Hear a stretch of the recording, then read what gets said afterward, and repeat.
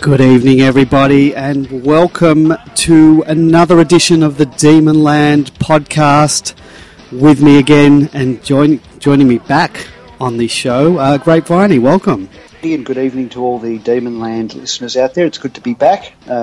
Missed last week's episode, so picked a good week to come back, given the events, given the great win over in Adelaide. Yeah, what a week to come back to the show, and what a week it was. What a win! I mean, no one would have given us any chance, least of all myself, going over there playing top of the table team. But yeah, what an absolute great win.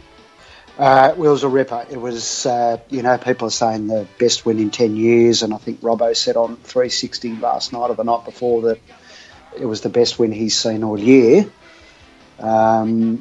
So, look, I always write a few notes before we go on air just about the game that's gone, so that I can sort of order my thoughts. And I nearly wrote a full page because it was hard not to laud the efforts of every single player that played on the weekend. It was really a team performance, and probably the most complete sort of performance that we've been able to put together, not just in terms of the four quarters, but the defence was superb, and yet at the same time our attack was superb too, and we kicked 17 goals, which was a good score. Well, what is the best way for us to sort of tackle, pardon the pun, that for this week? Reviewing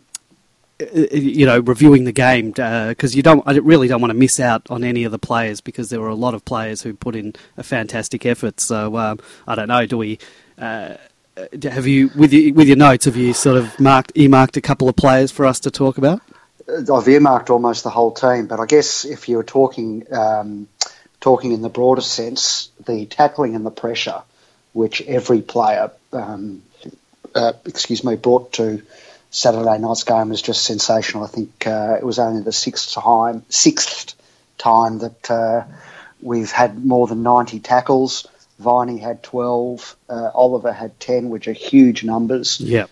Sam Wiedemann, who's been criticised previously for not sort of getting involved in defensive pressure, had 5 tackles, which is great for a key position player. Yeah. But it was the way he tackled, wasn't it? They were such strong tackles, and I think he got rewarded for one or two of them. So that sort of effort right across the board is noteworthy, isn't it? There was one tackle in particular that he did, I think, on Sloane, which was just an absolute ripper, and I'm pretty sure he was rewarded for that one.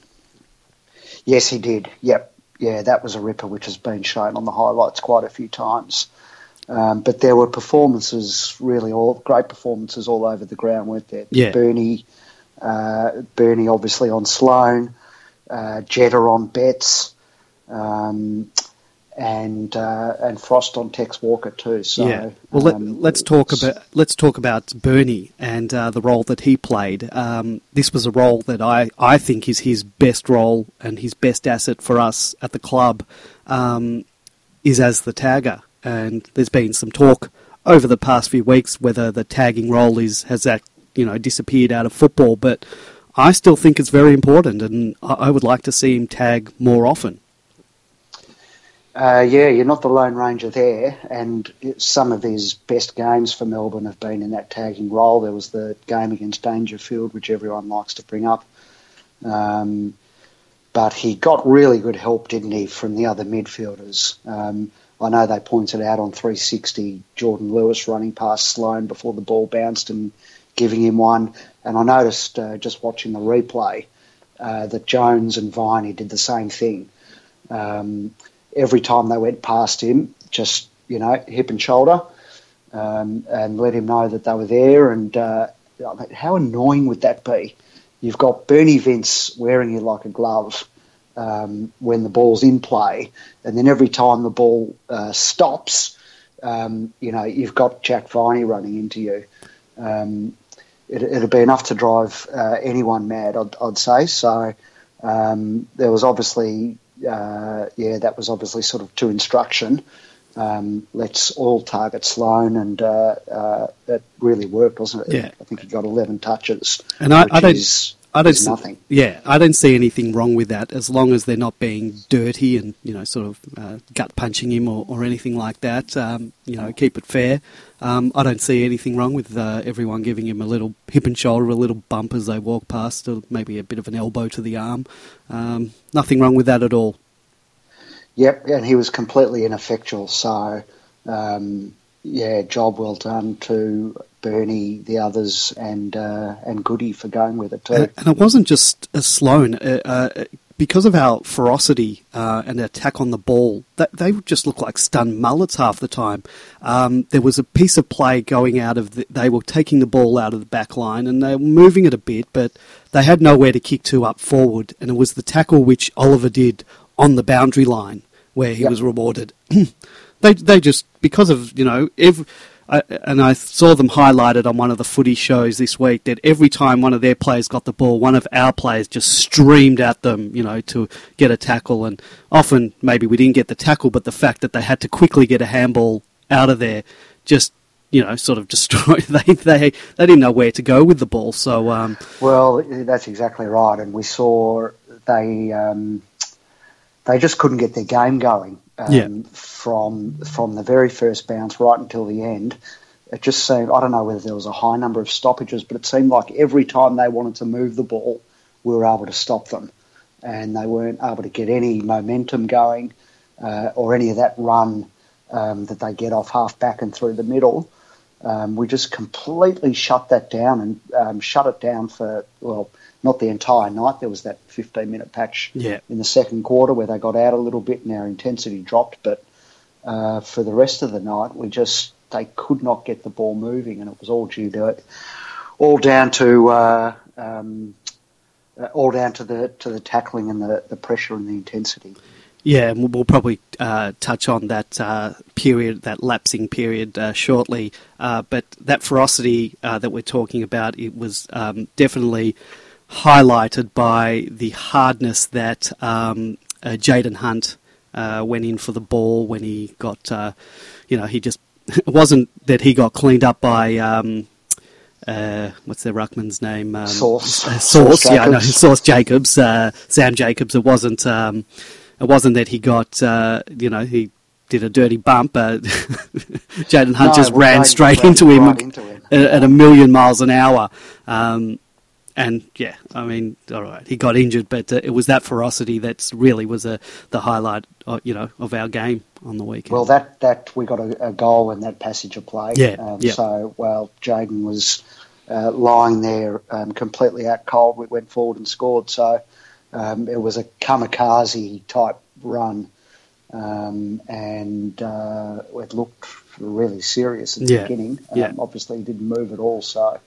It was good when he waved on the way off, and then we saw not long after that he was up and about in the room, so that would have been and apparently he was quite lucid. A big relief to his parents. Yep, and he's been training well this week, so it looks like he will play. So unless they're really, really cautious and they say, no, we'll just keep you for 1 week, it looks like he may play. Yeah, I saw someone suggest on the board earlier, I didn't see Misso's injury report, but their interpretation of the injury report was that he might not get up.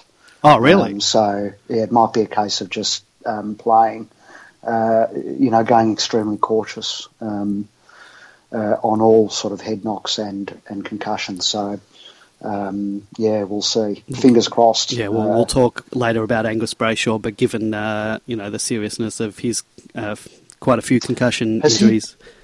Has he been out of the team since he got in, Jaden? I think he's played. He might have played every game, hasn't he? Yeah. He got last week or the week before against Hawthorn. He went off and we thought maybe he'd done a shoulder, but was cleared of any injury there. But I think he's played every game since he came into the team. Yeah, and I think he's just steadily improved too. And I don't think he's hit his ceiling yet. He's just been really consistent and just sort of getting better. with each outing. So I mentioned last week in last week's podcast that I think he was either coming 4th or 6th, I can't remember, in metres gained, which was a stat I was sort of keeping track of last year with him because it seems to be, he sort of runs and carries the ball a lot. Yep. So, kudos to him because he keeps just getting better and better. And, he's a very good player. And, we sponsor him at Demonland, so I'm, very proud of him. And, sort of every time I speak to anyone in the non-Demons wider football community, I always sing his praises. So, it'd be a shame if he misses this week. As they like to sing in the soccer stands, he's one of our own. So, yes. Canberra Demons just posted that he thought Misso was saying that they would wait to see how he trained at the main session on Thursday. Yeah, So I don't think they've made any decision on that. Look, fingers crossed. If it's up to Jayden, he'll play, but it probably won't be up to him. I think it'll be up to the medical staff. We know that Max Gawn told us a few weeks ago that Jayden was one to watch, that he's got very good form on Instagram and social media. Yep. With Nippies and the Owl. I actually spoke to Jayden's mum at the footy a couple of weeks ago, and she said he's a bit of a grumpy bum at home. So it's there's another side to Jayden Hunt that the public doesn't see, and that's apparently a bit surly when he's at home with mum and dad, obviously. So. All right. Well, I'm going to make it my mission this year to get him on this show. So stay tuned because I'd love to have a word with him. He's good talent. At some point. I mean, we had a chat to him at the season launch, didn't we? He was an interesting guy and quite got a bit of a spark about him. So I think he'd come across well. Interview. Great interview. He'll come across well on the radio. He can string a few words together, which always helps. So that's my mission this year to get him on the show. So who else? Well, we should talk about Nev Jetta because he did a great job again on Eddie Betts, who Betts is now ahead of Farmer in a little bit ahead in games played and now ahead in goals played as well. There was a time when their numbers were almost identical in terms of games and goals played, but I think Eddie's pushed ahead now. But I mean, he's, as Jeff Farmer was, Eddie's one of the great crumbing forwards or small forwards of all time. Yeah. His name has to be up there, and Nev Jetta's got a really good record against him. I put up a thread the other day linking to an article which showed club-by-club figures of how many goals each club has conceded to Eddie Betts in their past 4 encounters with Adelaide, and we're at the top of the table, or we're at the bottom of the table. Yes, so which is the way in 4 games we've only conceded 6 goals, and I think the highest might have been Essendon on about 19. So we know that Eddie can tear teams apart, and they scored those 4 games at about 2-2.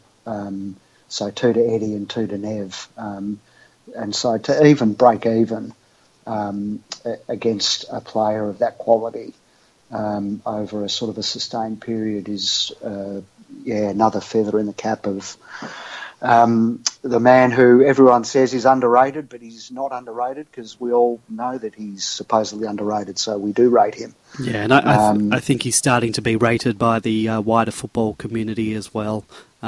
Still not quite where we probably want him to be rated, but I'm happy for him to fly under the radar a little bit longer. Yeah, I mean, he should be in sort of, his name should definitely be thereabouts when you're sort of talking about the All-Australian team. Maybe his profile isn't up there with some others. But the thing about Eddie is, and particularly when you're playing over in Adelaide, and this is another thing that was so good about the performance the other night, it's so easy for the momentum to change over there. You only need 2 quick goals in a row, and bang, the crowd's back into it. Yeah, the 19th. And then the players get a lift, and they think, yep, we're 5 goals down, but we can do this.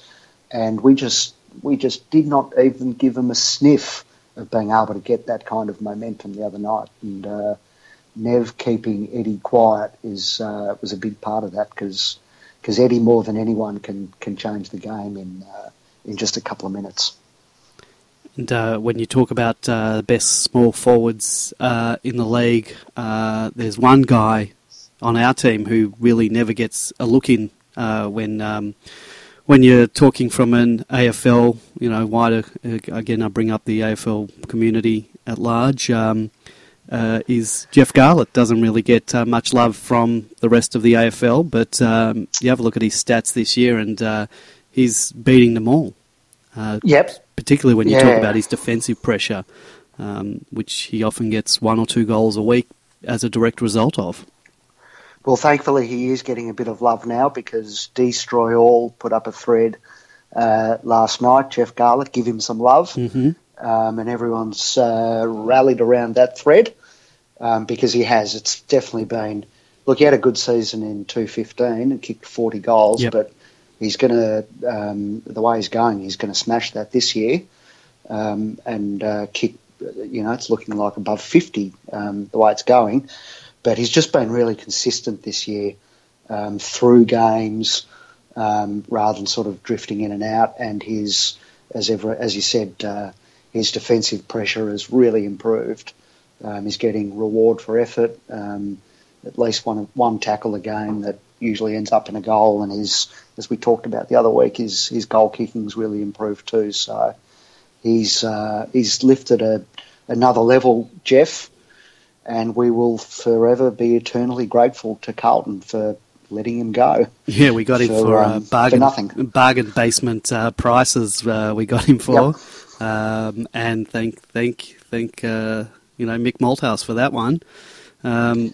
He's great to watch. I mean, you've got to spread your love around the team these days. There's so many good players, but Jeffy's up there with my favourites, because when he's on song, he's exciting. He's really exciting, isn't he?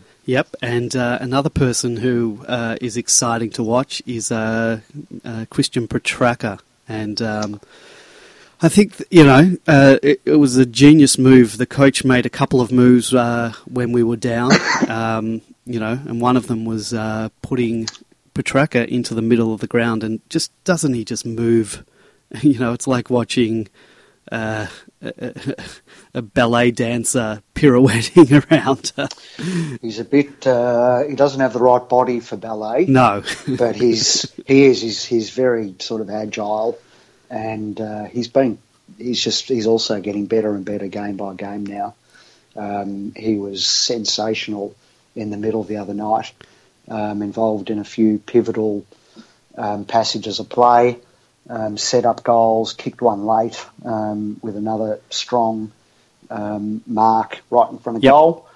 And it's we're going to be debating this for the next 10 years. Who's better, Oliver or Petracca? Because Petracca is an exceptional talent. He's going to be an elite player. He's got all the hallmarks of it. He just keeps his feet so well. There was a passage of play towards. Not sure if it was the goal that the Viney kicked, snap around his shoulder. Before that, Petracca sort of kept his feet in a contest, picked the ball up, sort of got half tackled, bullocked through, gave a great handball out to Viney, who snapped for a goal. And that was a rip-up. That's Petracca. That's No, yeah, you're right. That had the best of everything, because he went in and got the ball, then had to navigate his way out of traffic, and then got the handball out to Viney for a goal. Yeah. So it was, that really sort of demonstrated what he's got. And he's more and more each week he's influencing games. So, one to watch with a bullet next to his name, isn't it? So what did you think about the move of moving Tommy McDonald into the forward line. You know, he doesn't have the prettiest of kicks, but he certainly, he kicked 2 goals. He presented well, took marks.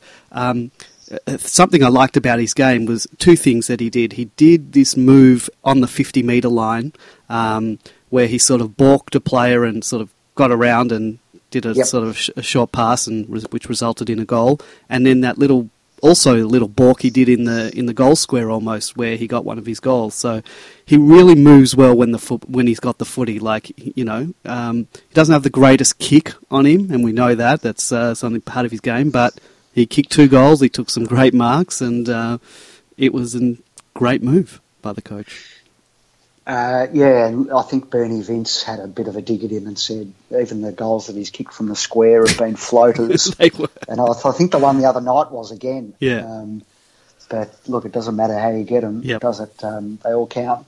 But look, it was a great move, and it paid immediate dividends. Straight away he was in the game, 2 goals, I think 2 assists. And look, you know, Goody and the coaches have had to, have had to be a little bit innovative with the injuries to the ruckman and Jesse being absent. They've done really well. Most of those moves have paid off. Jaden Hunt to the forward line the other week also paid immediate dividends. And look, it's not. There's been discussion on Demonland this week that maybe Tommy should move forward permanently. I can't see that happening. No, and I'm happy with them making moves as required. I don't think there's going to be times where we need Tommy, to play in defence on the best, defender out there, depending on who we're playing. But there's other times when things aren't going right, we can, mix things around. And, that's... I don't want anyone to have a permanent position. Yeah, I don't want anyone to have a permanent position. Same with Petracca. I don't want him to always play in the midfield. I'm happy for him to play up forward and put him into the midfield when we need him. Same can be said for when Jesse's back, and I would like to see him play up the ground. Sometimes throw him in the middle. It should all be fluid, and no one should have a set position and as required. Yeah, well, you want players to be able to play multiple roles, and particularly if you're having a bad day. Then your ability to shake things up and throw a player here and there and just shift things around a little bit can be the difference between winning and losing. So, thumbs up, more versatility the better. Now you weren't here last week, and we discussed Jack Viney finding some of that early 2016 form, and he certainly still had that form, on show on Saturday night. What a great game he had. Yeah, he was superb. Without a doubt the best player on the ground. Got the 10 coaches' votes. Second week in a row? Second week in a row without much... there wouldn't have been too much debate about that, and kicked a nice right foot snap goal, the Petracca goal that we talked about a few months ago. And he just looks a completely different player to what we saw early in the season. We can only speculate that maybe he was still getting his injury right, or that he was perhaps encumbered in some other way, but back to his very best the past couple of weeks, and he's a really, really good player. I thought when he first came to the club, I thought he was only going to get so good. I thought he was maybe a bit limited, but he's smashed those ceilings, for me anyway, a couple of years ago. And he's become, he's one of the competition's better midfielders. I thought Jones also had a really good game. Both of them, both great games, and both showed a lot of leadership. I think they both been questioned early in the season about about the leadership and even having the 2 captains. But Jones was, tackled as well as anyone else, and I think he kicked 2 goals in the first half, which were also really important. Yeah. And the two of them both played really well and led from the front. Yeah, I think Jones is, really, he's relishing the opportunity of having guys like, Jordan Lewis in the team, having Oliver step up in the middle and Jack Viney in the middle as well, because he can sort of play, off a wing and still contribute the same hardness that he always does, and pop up and kick those goals, and his game is just getting better and better with the added additions to our team. Yeah, definitely. Like a good wine, Jonesy, as you say, getting better and better with age. So, absolutely. I hope those sirens are not for you. I hope those sirens are not for you. I can hear in the background. Bear with me. I've just got to duck out for a tick.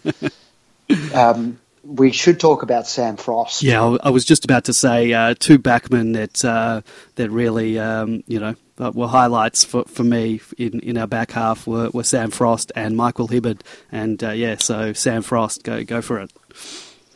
Well, it'd be interesting to look at his metres gained statistics, particularly over the last 2 weeks, because he's just running and running, and a little bit like Jaden Hunt. Gets the ball, really quick assessment of the landscape ahead, and then bang, I'm going for it. And I'll mention the word kamikaze earlier in relation to Jaden Hunt. Well, it sort of applies to Frosty's runs, because sometimes it looks like he's got no idea where he's going, but he backs his pace, and he sort of says to himself, well, it doesn't matter if I don't know at the moment, I'm going to get out there and I'll find space, and that's what he's been able to do. He's still got areas to improve. His disposal can improve. His marking can improve. But love the way he's taken the game on, and you'd guess that the coaches have told him to do that. Yeah, back yourself. To use his pace and athletic ability. So it's great to watch. Yeah, it's fantastic to watch, and another player that's fantastic to watch, and perhaps our best pickup. We've got 2 great pickups, with Jordan Lewis as well. But Michael Hibberd out of the back line is just superb. When the ball's in his hands, you can breathe easy. And I think it's his second. He got a nomination for AFL Team of the Week, and if he keeps this up, I see AA at least in the squad for sure. He's been great. Hasn't played a bad game yet. So obviously reads the play really well, because he's getting a lot of the footy. He uses it well, getting a lot of metres gained. Just a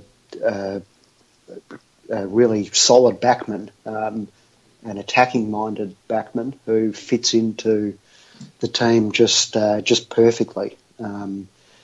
So to have him at half-back is it's a blessing for sure. Yeah, and that's every time I look at him, I don't know whether I'm looking at 70s cop or 70s porn star. Maybe a cop themed porn movie. So it's definitely got that look about it, for sure. So very interesting choice of facial hair. Who else stood out? There were lots of them. Anyone else for you that really stood out as being, taking that next step? We should mention Oliver again. It almost, I feel like it's almost a broken record that we're playing, but we're 8 games in and he hasn't dropped off the pace at all, and he might even be getting better. I didn't expect I didn't expect that he'd have such a sustained run of good games. Yeah. He's so young, and you give allowances to young kids because they're going to be up and down. That's a natural part of things while they're maturing. But he's only got one gear, and that's on. Mm-hmm. 30 touches again, 10 tackles. Really, he's a strong tackler. I can't remember looking at his stats, but he seemed to kick the ball a lot more this week. But that's just going off memory, not going off any stats that I saw. I just thought that he kicked the ball a lot more than There were a few more occasions where it was just the obvious thing to do, and I think one of them was that quick kick up forward when Jordan Lewis was in space. Yes. It was which resulted in a goal. And then there was, of course, his kick, which resulted in his own goal. Yes. Which was a freakish goal. Did it hit the post? I didn't think so. No, I did see one or two times that I saw it, I thought, maybe. Yeah. But then the rest of the times that I saw it, it didn't seem that way at all. And they review those things closely, so I don't think it would have. No, it was a shame that he kicked that goal on a week. There were two other miraculous goals, so I think that could cost him his Goal of the Year nomination, because I'm not sure if the results are in yet. I didn't see anything on social media today, but I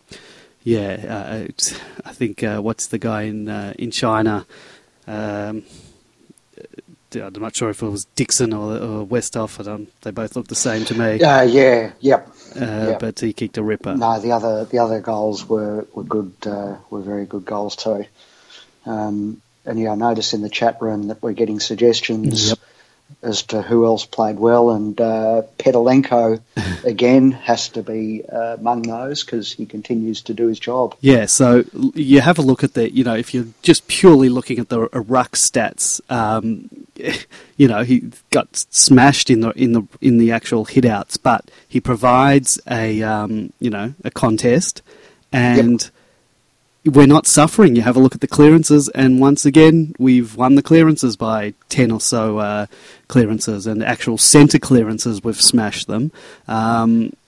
It's not hurting us. I mean, you can say, can you imagine Max was there, how much better we'd be, but we thought it was doom and gloom with the two ruckmen out, but at the moment, we're not suffering. I think not in terms of the ruck. Yeah, I think in the Hawthorn game, we really missed sort of a big man to take marks around the ground. But if you're looking at just in terms of the actual ruck contests in the middle and around the ground, it's not hurting us at the moment. And Peto's also providing, he's kicking goals. So he kicked a ripper, I agree from from a set shot, and when we needed it, and we've missed Max's presence around the ground. There's no doubt about that, and there have been talls taking marks that wouldn't otherwise have been taken if Max had been out there. But the way the midfield's been able to adapt has just been incredible, really. Yeah. And good luck to Peto. He's. I just see that Destroy All says Sauce had the most useless 74 hitouts in history. In fact, they should be credited to Peto. Yeah. So I agree. Let's chalk him up for Petalenko. But good on him.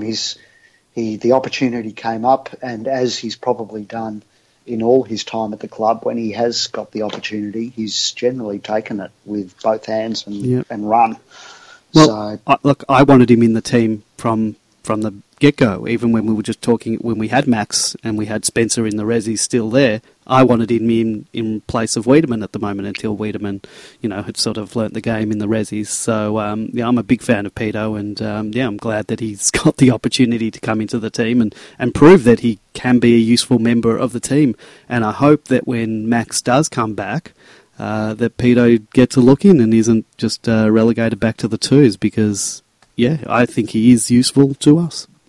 So would you have him ahead of Wiedemann for when Gawn comes back? Well, it all depends on where Jesse is. Presuming that Jesse's there.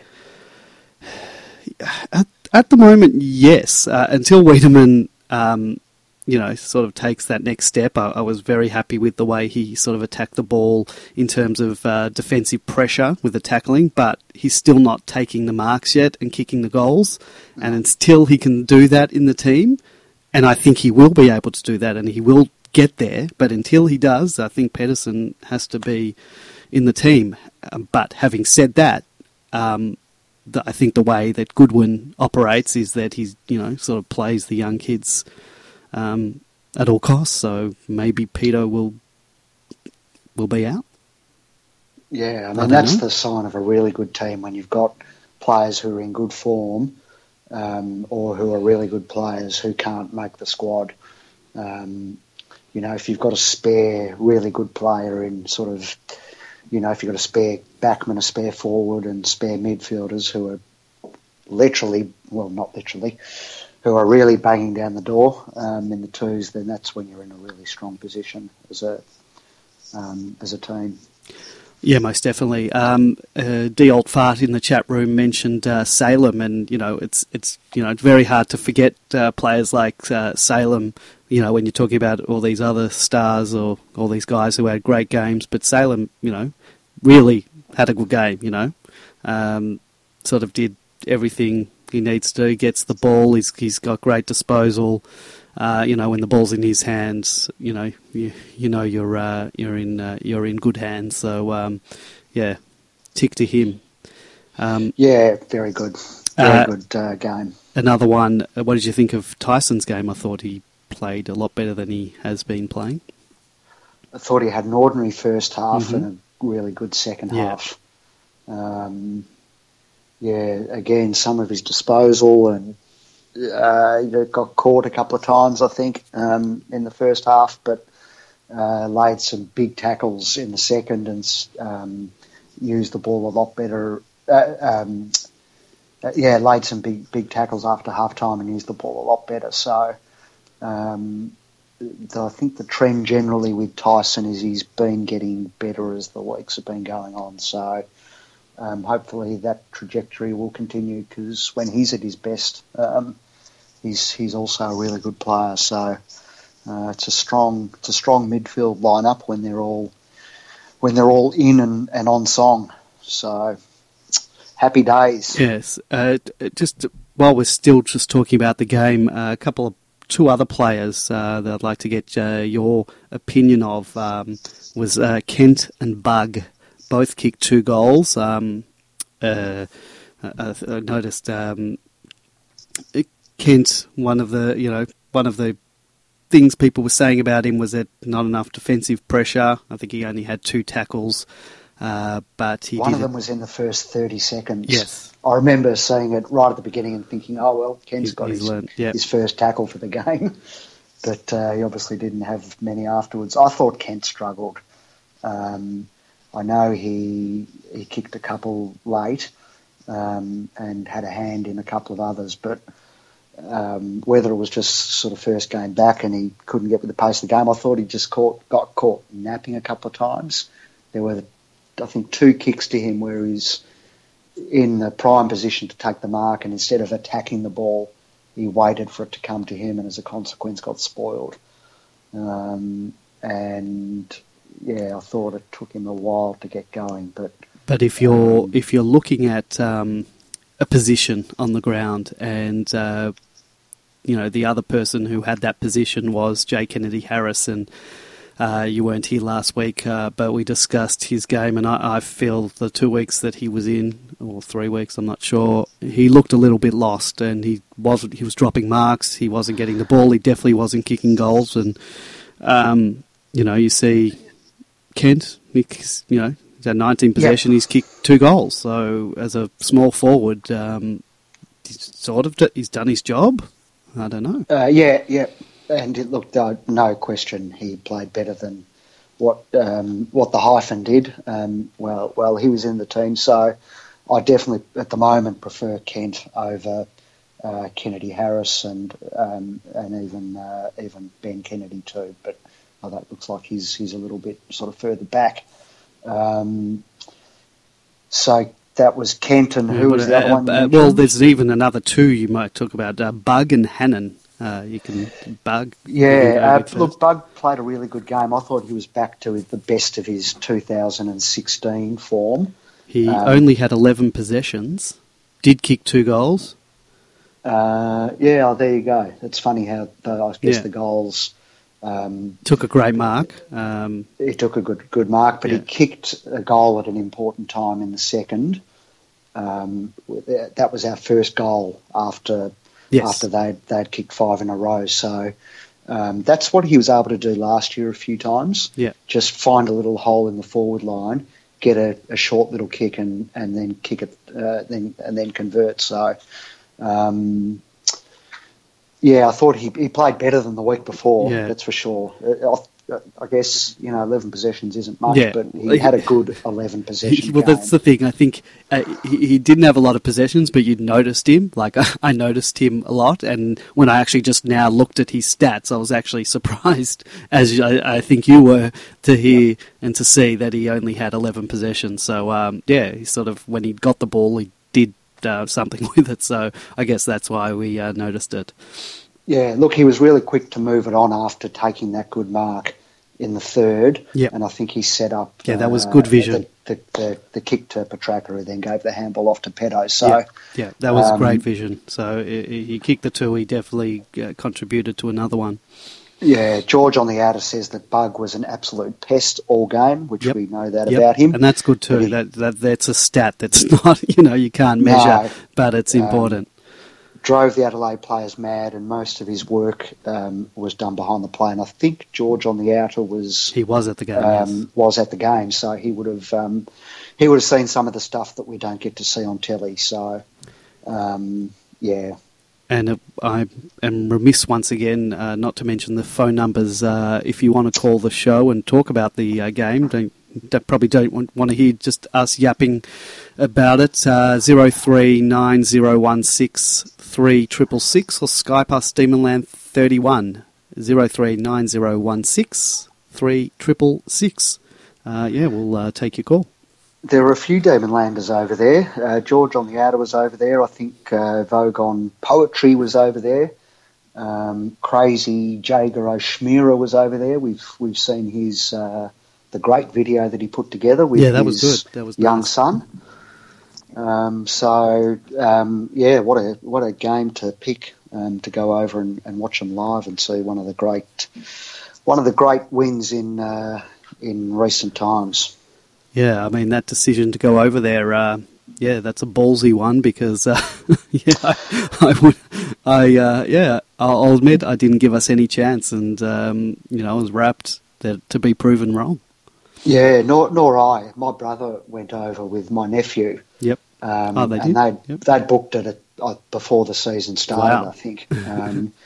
And then we were talking pre-match, and he was obviously very nervous that it was going to be a drubbing. And I think when Adelaide skipped out to 28 points ahead, they were looking for a possible half-time departure. Yes, even. But they stuck around. The boys came back, and they sent me a video at the end of the game of them singing the song.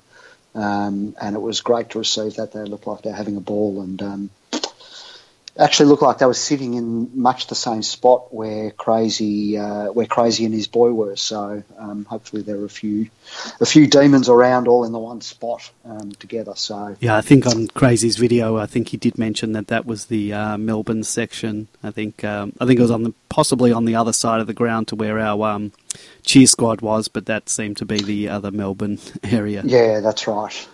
So, happy days if you were over there. Yeah, I think the only player we didn't talk about, and he had a very quiet night, for my mind, I thought, was Jack Watts.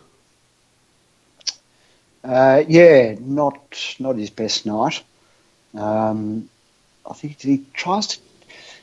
he's trying to take chess marks that should be taken out in front. Yep.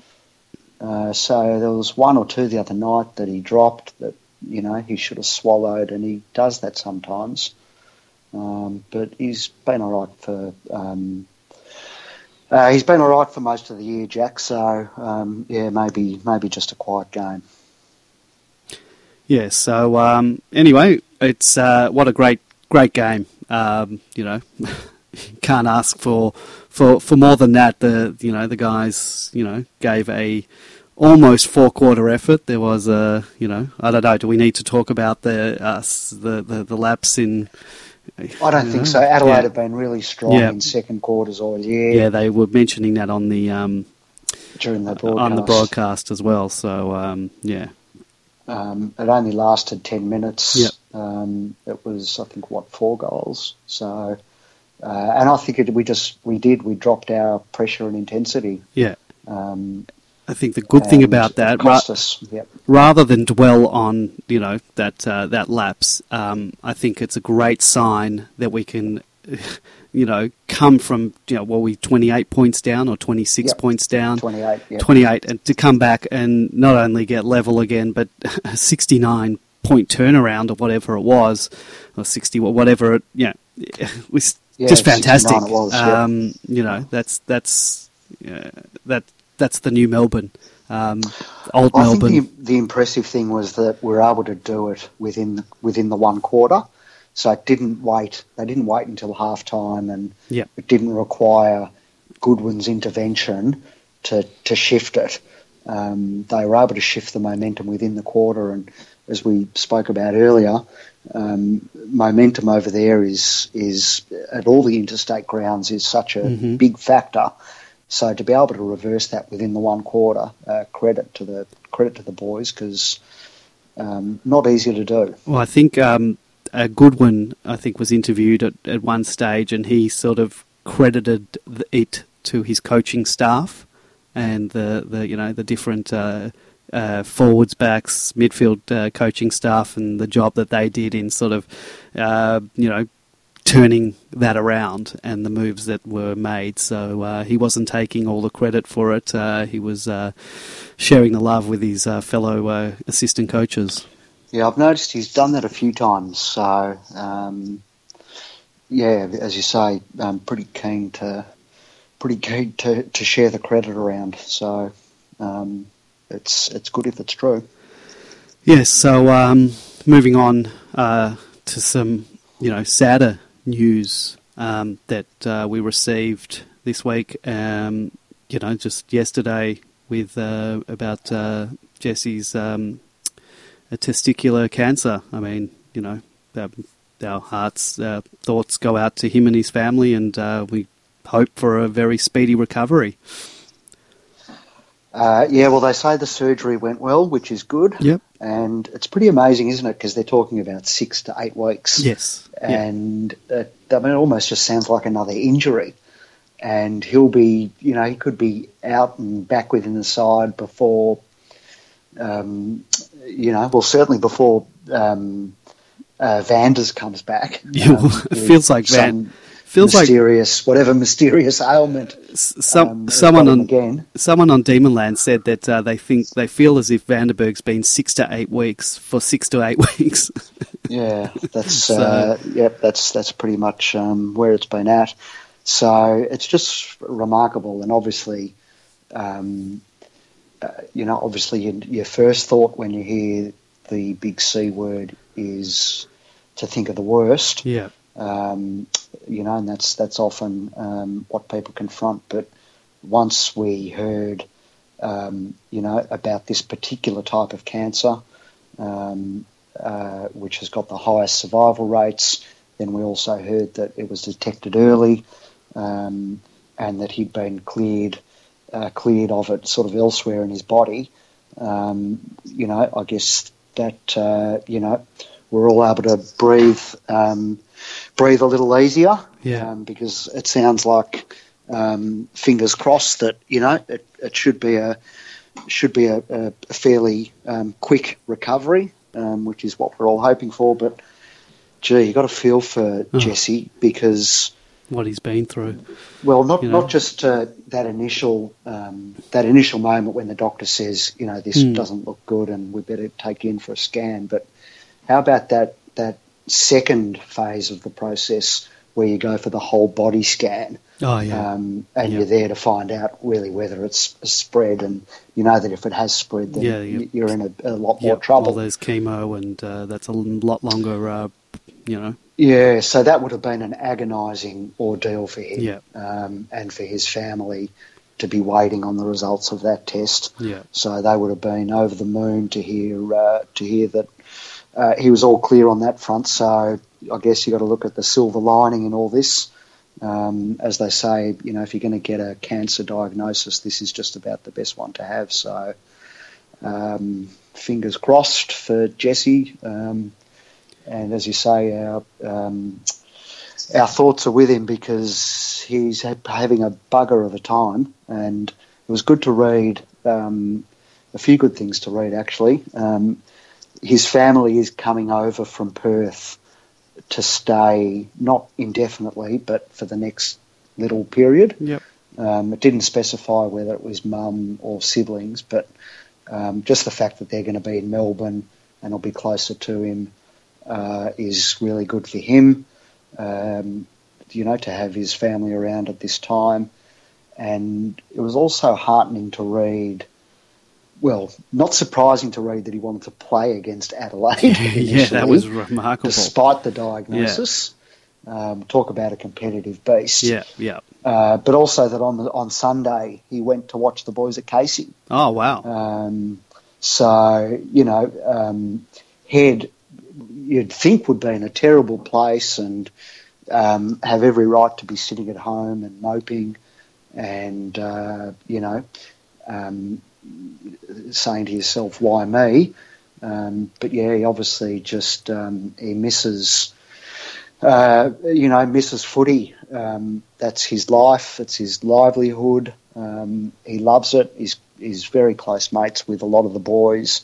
So to be away from the club for indefinitely for the next period would be very hard for him. So great to hear that he was in good enough spirits to go and watch Casey on Sunday. Yeah, I'm floored by that. I didn't hear that. So well done, Jesse, and best of luck with the recovery, and can't wait to see you back on the park. And we're going to have to adjust to life without Jesse in the forward line. And I think after the game the other day, there was a thread, that was started, the no Hogan effect, whether, we sort of are playing better without him there, without having, just because it feels like sometimes when Jesse's there and he's deep in the forward line, it feels like we're too conscious of him, and that we try to kick to him every time, and sort of, I don't know if it's to, and then they instead of putting their lowering their eyes and having a look and seeing if there's another, what I'm trying to say is that when Jesse's not there, that we create a lot of goals, and when Jesse's there, we sort of don't do that. And I'd like to see us do what we do when Jesse's not there, when he is there, and not always just rely and bomb it into him. Yep.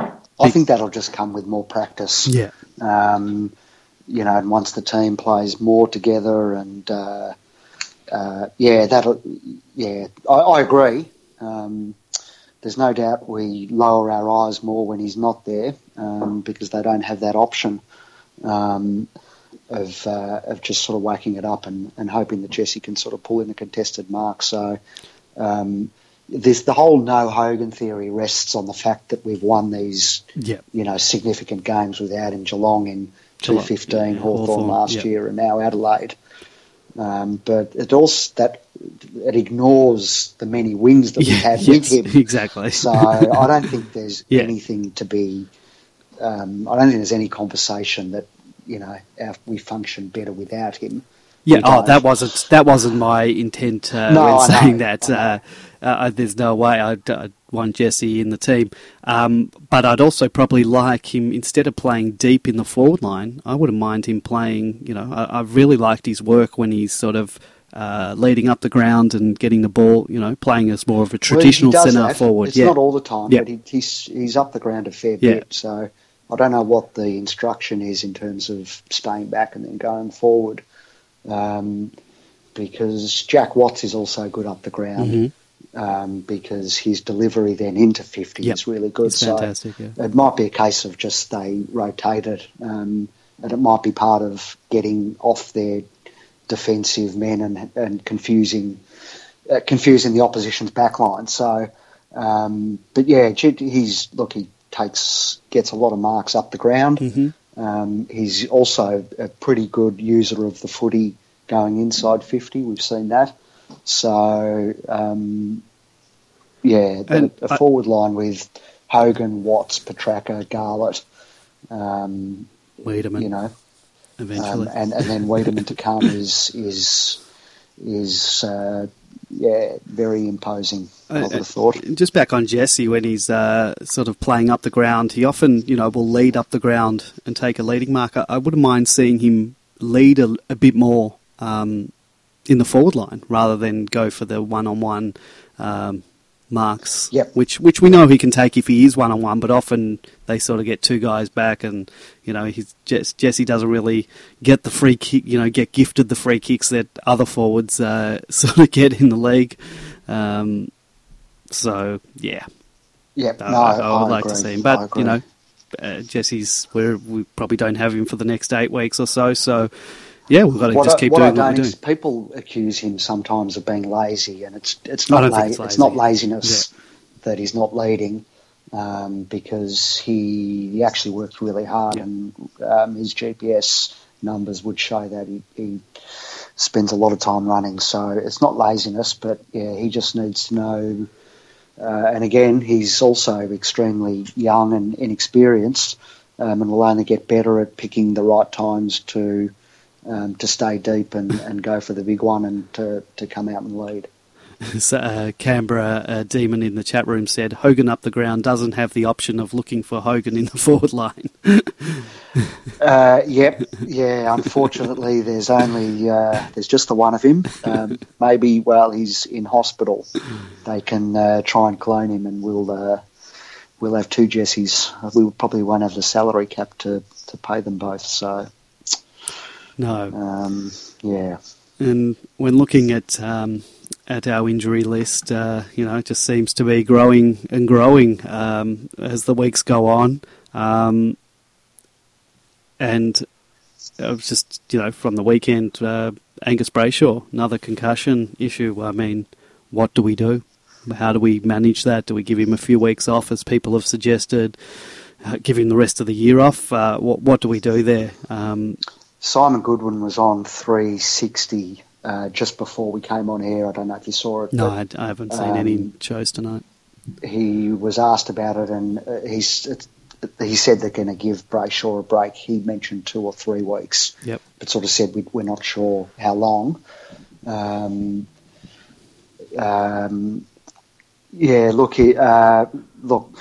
we're not neurologists.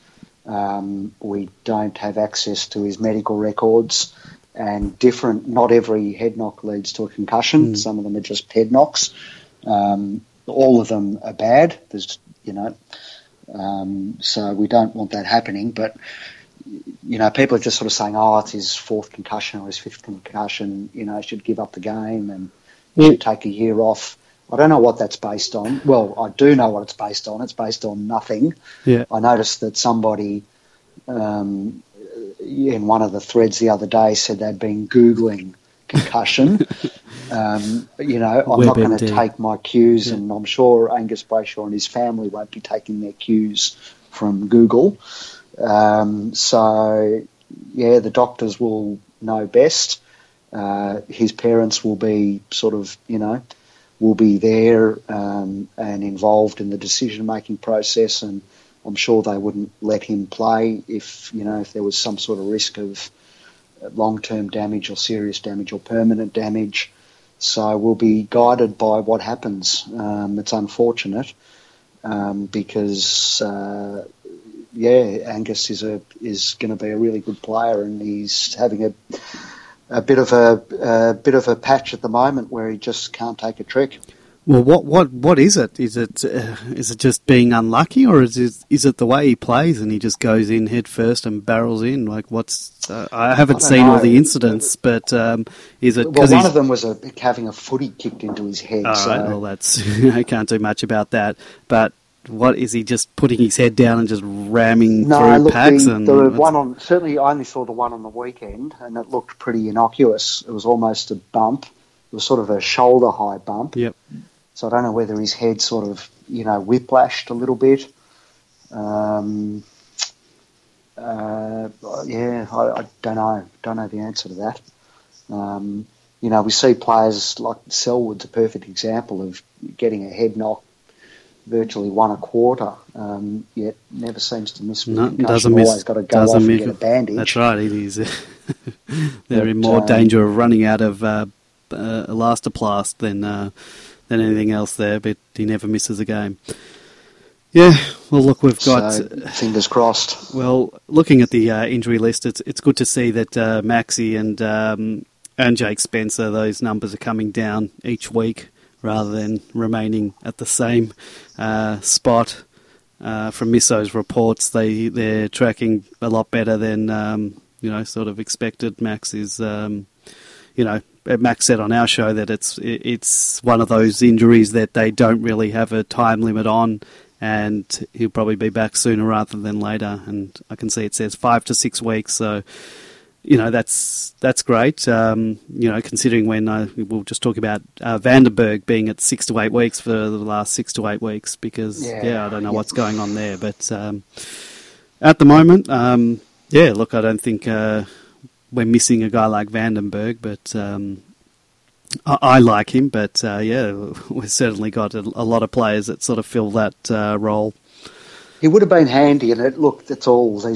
These players all add to that mix, and he might have been used in this little period while Jesse's out. So I think but look, aside from Max, all our best players are really out there, aren't they? Yeah. Look, I think the team that's suffering the most because of these injuries is Casey, and they got smashed on the weekend, and I know that if that injury list was halved, certainly the results Casey have had the last few weeks wouldn't be happening. They'd be well up there. But that's right. What injuries does, and I think it's great that we've got the depth that we do, that having all these injuries hasn't affected the senior team.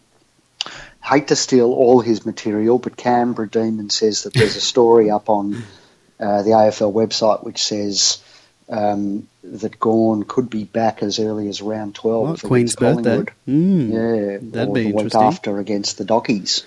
So... Yeah, he told us when he was on the Demon Man podcast. Yes, and that's right. We do get guests of the calibre of Max Gawn in occasionally. Yes, and I might say we're working on others as we speak. So stay tuned. Stay tuned. But he said even then that he was things were tracking well, and he might be able to come back sooner than initially thought. So, that's great news. Who was that? He said that. Did he say that on Triple M? Yes, that was Max himself targeting a return in round 12. So I do have the internet here, and I'm going. He said it was on AFL.com. Gone in an instant, back by round 12. So that's the headline. Melbourne's ruck woes may be solved sooner than expected, with last year's All-Australian ruckman Max Gawn revealing he is on track for an early return. Gawn required surgery, blah, blah, blah. We know all that. Let's see what they say. Gawn was initially expected to be out for 12 weeks, and Melbourne's injury list still has him at 6 weeks off, but he's optimistic about a quicker recovery. And this is Max being quoted. I've had a pretty good week on the track, and I am probably about 4 weeks away at the moment. I'm actually looking good for the Collingwood game in round 12 or the Bulldogs game in round 13. Wow, how good is that? That'll really be at the top end of it, or the early end of it if he could get back for those. So fingers crossed, I guess. Yeah. Wow, great news. I'll take that. I'll certainly take that. Will there be any changes this week? Well, that's what we were going to discuss now. It's one of those things people say don't change a winning team, but I think you've got to take every match separately, work out what the matchups are, and if someone needs to come in, they need to come in. But I don't know. I don't know who is there knocking on the door. I would think that depending on Jayden Hunt, whether he's right to go. If he's not, probably Melksham comes in. Considering the game that he had when he got suspended, I think he had 30-plus possessions. So I'm sure the coach would have been happy with his game and the stats for that game. So I think almost like for like, isn't it? Because you have Melksham at half back, which is where Jayden Hunt usually is. I don't know if I'd call it like for like, but the position for position is what you're getting. But look, Melksham, he's not. James Harms had a great game for Casey on the weekend. He's a possibility. He could come in for Hunt as well if Hunt got 41 touches, and we heard A&B was also in very good form apparently too. So he'd have to be in the mix. If it was me, I'd like to see Stretch in for Hunt. If Jayden's out, so. Billy's. It's been 3 weeks now. Mm-hmm. So I think he's been the holdover player once or twice in that, but haven't heard a lot about him really. Well, so So I think where we're going to be tested this week is in the rucks. Stakes we're up against an All-Australian ruckman. It's going to be tough, but we had a ruckman last week that had 74 taps, but it certainly didn't stop us winning the clearances. So if we can do, because this article I'm actually reading mentions that the Max Gawn article said we were up against Sam Jacobs who had 74 hitouts, but that didn't stop us winning the clearances 49-38, including 18-6 in the centre. I think that 18-6 is very impressive, and if we can do that against the Kangaroos, then we are in good stead to beat one of our last remaining home and away hoodoos. So that's a nice segue into something else I wanted to talk about. We have a thread on Demonland which has been keeping track of all the hoodoos that we sort of need to break. And we had all of these hoodoos like wins in round 1, wins in Adelaide. Some of them were a bit silly. Like some of them were. We haven't beaten Collingwood by more than 27 points on a Sunday since 1942. All right, they're silly, but there were some. We hadn't beaten Hawthorn in a long time. We hadn't beaten St Kilda in a long time. Adelaide in Adelaide. Anyway, out of that whole list, there are two more. There's two more home and away hoodoos, or whatever you want to call them, left. And one of them is a win in Perth, which is the last one was round 1, 2004. That's a 12-game losing streak. And we will get an opportunity later in the year for that one. And the other one is beating North Melbourne. Do you know what our losing streak against North is? I think I might have read, is it 12? Yeah, it's 14. 14. Round 5, 2006.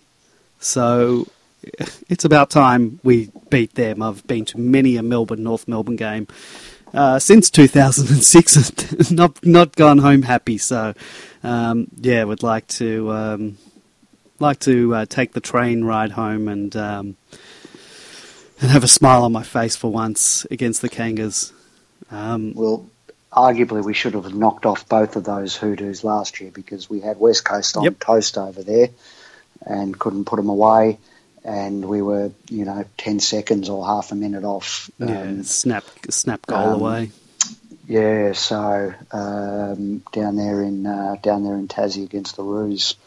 So look, we should win this week. We're a better side on paper and off paper. If the players bring even 90% of what they brought to Adelaide last week, then we'll roll the Roos and roll them comfortably. Well, I was as confident as you are this week when we played Hawthorn. I thought we were going to romp it in, and look what happened. So, I think everything that we did, all those good things we talked about in the first part of the program, is all for naught if we come out and play and play like we did against the Hawks early on. So we've really got to, as you said, bring that intensity to the North Melbourne game. Yeah, look, it's going to drop off on occasions and for quarters and even for games sometimes. No side plays 22 games of four-quarter football any year, but you want to see it happening more and more frequently. And I think we've seen that. The quarters one statistic is a telling one in that front because it shows that for the majority of the time that we've been playing this year, we've been playing very good football. So, you put the ladder up during the week, the alternate ladder from an alternate universe with the close margins reversed. Yep. So, 2.5 goals and we're sitting 7-1. Yeah, in fourth spot, but we're not. We're 4-4 in 10th spot. So, yeah, we've I want to make finals this year. I made no I've sort of told anyone who would listen to me that I thought at the beginning of the year that if we didn't make the finals, it would be a failure on our part. I don't know. What do you think? He's not making the finals? No, I haven't subscribed to that theory. Yep. Most on Demonland have, that it's finals or bust, but I think we're young enough and inexperienced enough that we could still miss this year, but still have a good season, like a pass mark season. So, next year for me is finals or bust. Yeah. This is the first time that these kids have really played together under a new coach. So it's going to take a little while to all click, and we're seeing it click a lot of the time. Well, the only reason I sort of say that is that we sort of, we had a terrible game against Carlton last year. We were on the cusp of finals. I don't think we would, even if we'd beaten Carlton, I really don't think we would have beaten Geelong in Geelong to make the finals.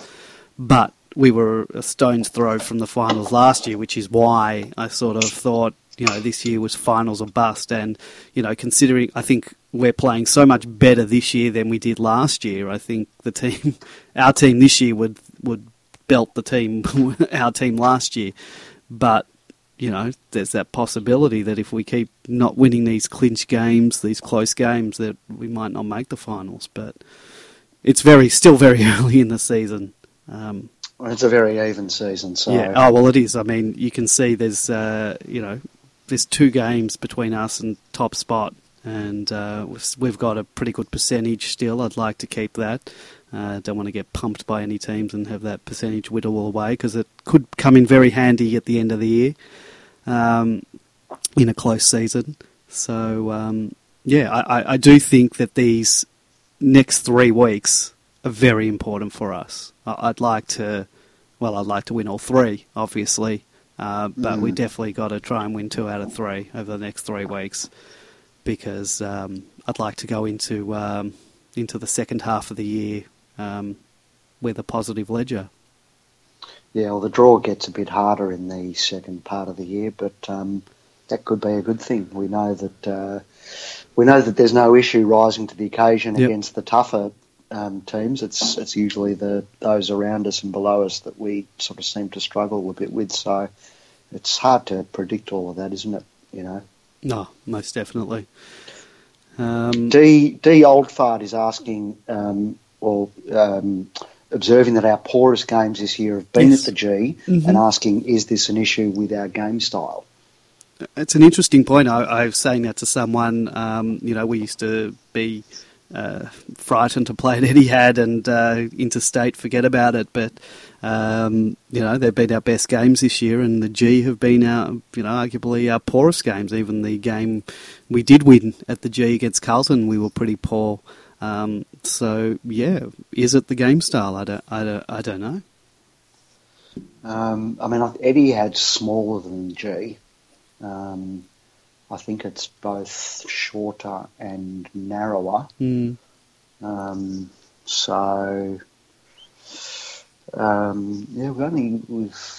played 3 games there. We played Fremantle, Richmond. 4 games. We played 4 games there. So, we haven't certainly haven't turned on our best there. Although the third quarter against Hawthorn was as good as we've played all year. Yeah. So, I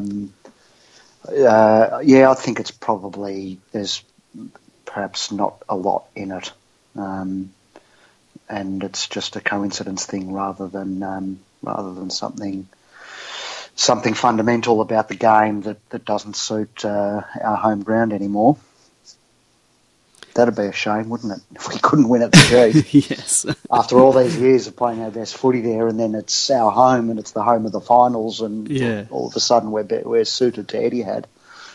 God, that'd be a nightmare. Oh, it absolutely would be. I want people to fear coming to the G to play us, and anyway, that'll come. I think that they're fearing us generally. It was interesting that a lot of the commentary around the Adelaide game was that we'd beaten up on Adelaide. Yeah. And it's so nice to hear that, after years of getting sand kicked in our faces. Bruise-free footy, that finally we've turned into the schoolyard bully. Yeah. And, you don't want to be tackled by Jack Viney or Christian Petracca or Clayton Oliver. These guys are laying hard and heavy tackles, and we're getting a bit of a reputation for it, so... Good. I like it. Bring it on, I say. A couple of years ago, I was quite happy when a new coach said he wanted to make us the hardest team to play against. So maybe that's starting to come to fruition. Yep. That certainly is. I'm not sure what he meant by that, but I'm sure.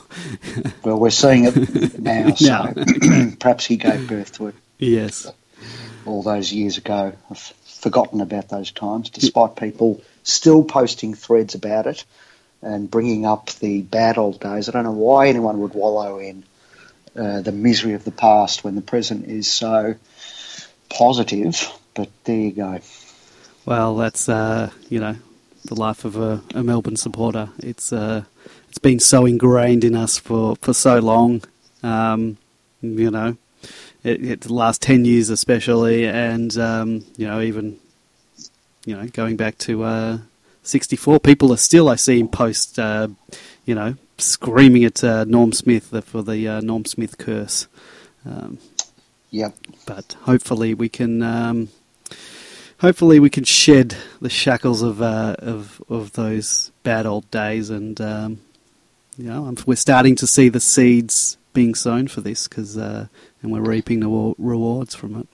And enjoy the ride, because it's really exciting. I'm really enjoying watching us play at every level. When we get the run on, we look superb. We've got a very dynamic, exciting forward line.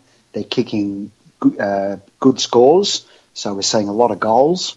I mean, that's what more do you want from your footy than ferocious tackling, high intensity and pressure, and daring attacking game style. It's great. Loving it at the moment. And even more so when you sort of think about where we've come from and how quickly it's been able to turn around. So, as I said, enjoy the ride, because it's exhilarating. Yeah, it's amazing. If we can do, what we did on the weekend for most of the games this year, I'll be one happy Demon supporter. Yep. And anything else that needs to be discussed this week? Well, one thing I think we should mention, which happened today, was the state funeral for Lou Richards. Yep. And saw some of it on TV, and by all accounts, the church that it was held in, I think St Paul's in the city there, they said that it never would have had a funeral like that one, and certainly one with so many swear words. And you and I are of a similar age, and we grew up with Lou on World of Sport on the weekend, and he was, in the 80s and even well before that, and for some time after it, one of the giants of the game, one of those people that transcended sort of club allegiances. We're poorer for his passing. The other personalities of that era, Jack Dyer and Bobby Davis, Yep. E.J. Whitten and our own Ronald Dale, they were sort of just the giants of the game in the 80s, weren't they? You couldn't turn on your TV or radio without hearing those guys, and we don't really have those types around anymore. I mean, we've got, thousands of players working in the media, but nothing that really sort of captures what those guys were sort of able to do. And I guess in a way they were the pioneers and the forerunners of all the footy shows that we see on TV today. Lou Richards was a big part of that, and good to see that he was awarded a state funeral, very deserving. And just a little personal story. I saw Lou quite a few times. My grandmother, my father's mother, in her later years was in a nursing home, the same nursing home that Lou Richards was in. So Okay. I used to see him quite regularly when we went in to visit her. And his room was filled with sort of Collingwood memorabilia. And if it was on the weekend, he'd invariably be, his telly was switched on to the footy. And look, sometimes he was a bit more with it than other times. Was obviously sort of getting on in years, but it was a great thrill just to see him. As I said, when you sort of grew up in the 80s, guys like Lou Richards were sort of just, they were bigger than the game almost. So, good to see he got a good send-off. Yes, Vale, Lou Richards, I noticed, every flag I saw today was at half-mast, so I'm assuming that was for him. Yep, it would have been. I imagine they got pretty good numbers there. So, just a nice touch for one of the greats of the game. Yes, he will be missed. And I think on that note, I think we will we'll end it here today. We did have a win on the weekend, so I feel it's only natural that we have a listen to a theme song, and I think we'll play. Before we go to it, I was ready on Saturday night. I could have done a 10-hour podcast on Saturday night. I did. I nearly stayed up all night because I was so excited, and all I wanted to do was just talk footy all night. So isn't that such a better feeling than the week before? Because when we lost to Hawthorn, I didn't want to read, I didn't want to see anything football. When we lost to Richmond, I wanted to get onto on air and just try and speak to any other Melbourne supporters. You had an emergency crisis. Yes, show I did. That evening, so. But that was that game. After the Hawthorn game, I didn't want to do anything. If I could have deleted Demonland off the server that's housing it, I probably would have.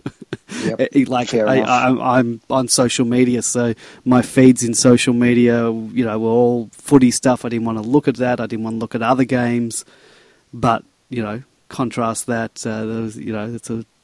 with the feeling of last week, and I'm with you. I actually did. I got on to Demonland, and I wanted to speak to other people, and you should have gone on air with me. So next time I'll text you and say I'm getting on air. But yeah, that's it's great.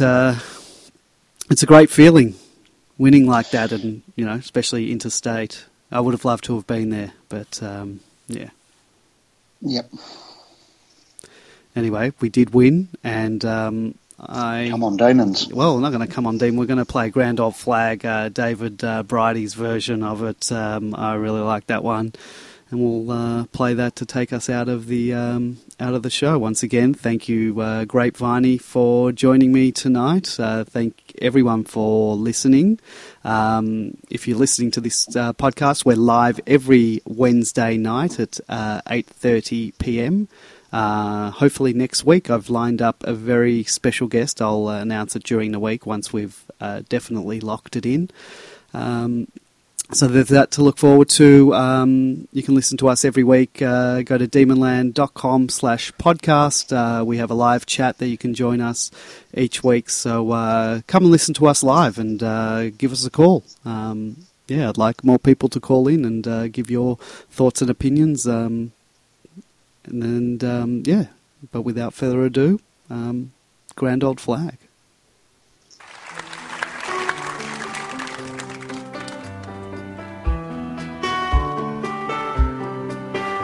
It's a grand old flag, it's a high-flying flag, it's an emblem for me and for you. Well, it's the emblem of the team we love, the team of the red and the blue. Well, every heart beats true for the red and the blue, as we sing a song for you. Should old acquaintance be forgot, keep your eye on the red and the blue. We're the team played fine in the year 39. We're the team that no one can lick. And you'll find us there after the final bell with the spirit of 1926. Every heart beats true for the red and the blue, as we sing this song to you. Should old acquaintance be forgot, keep your eye on the red and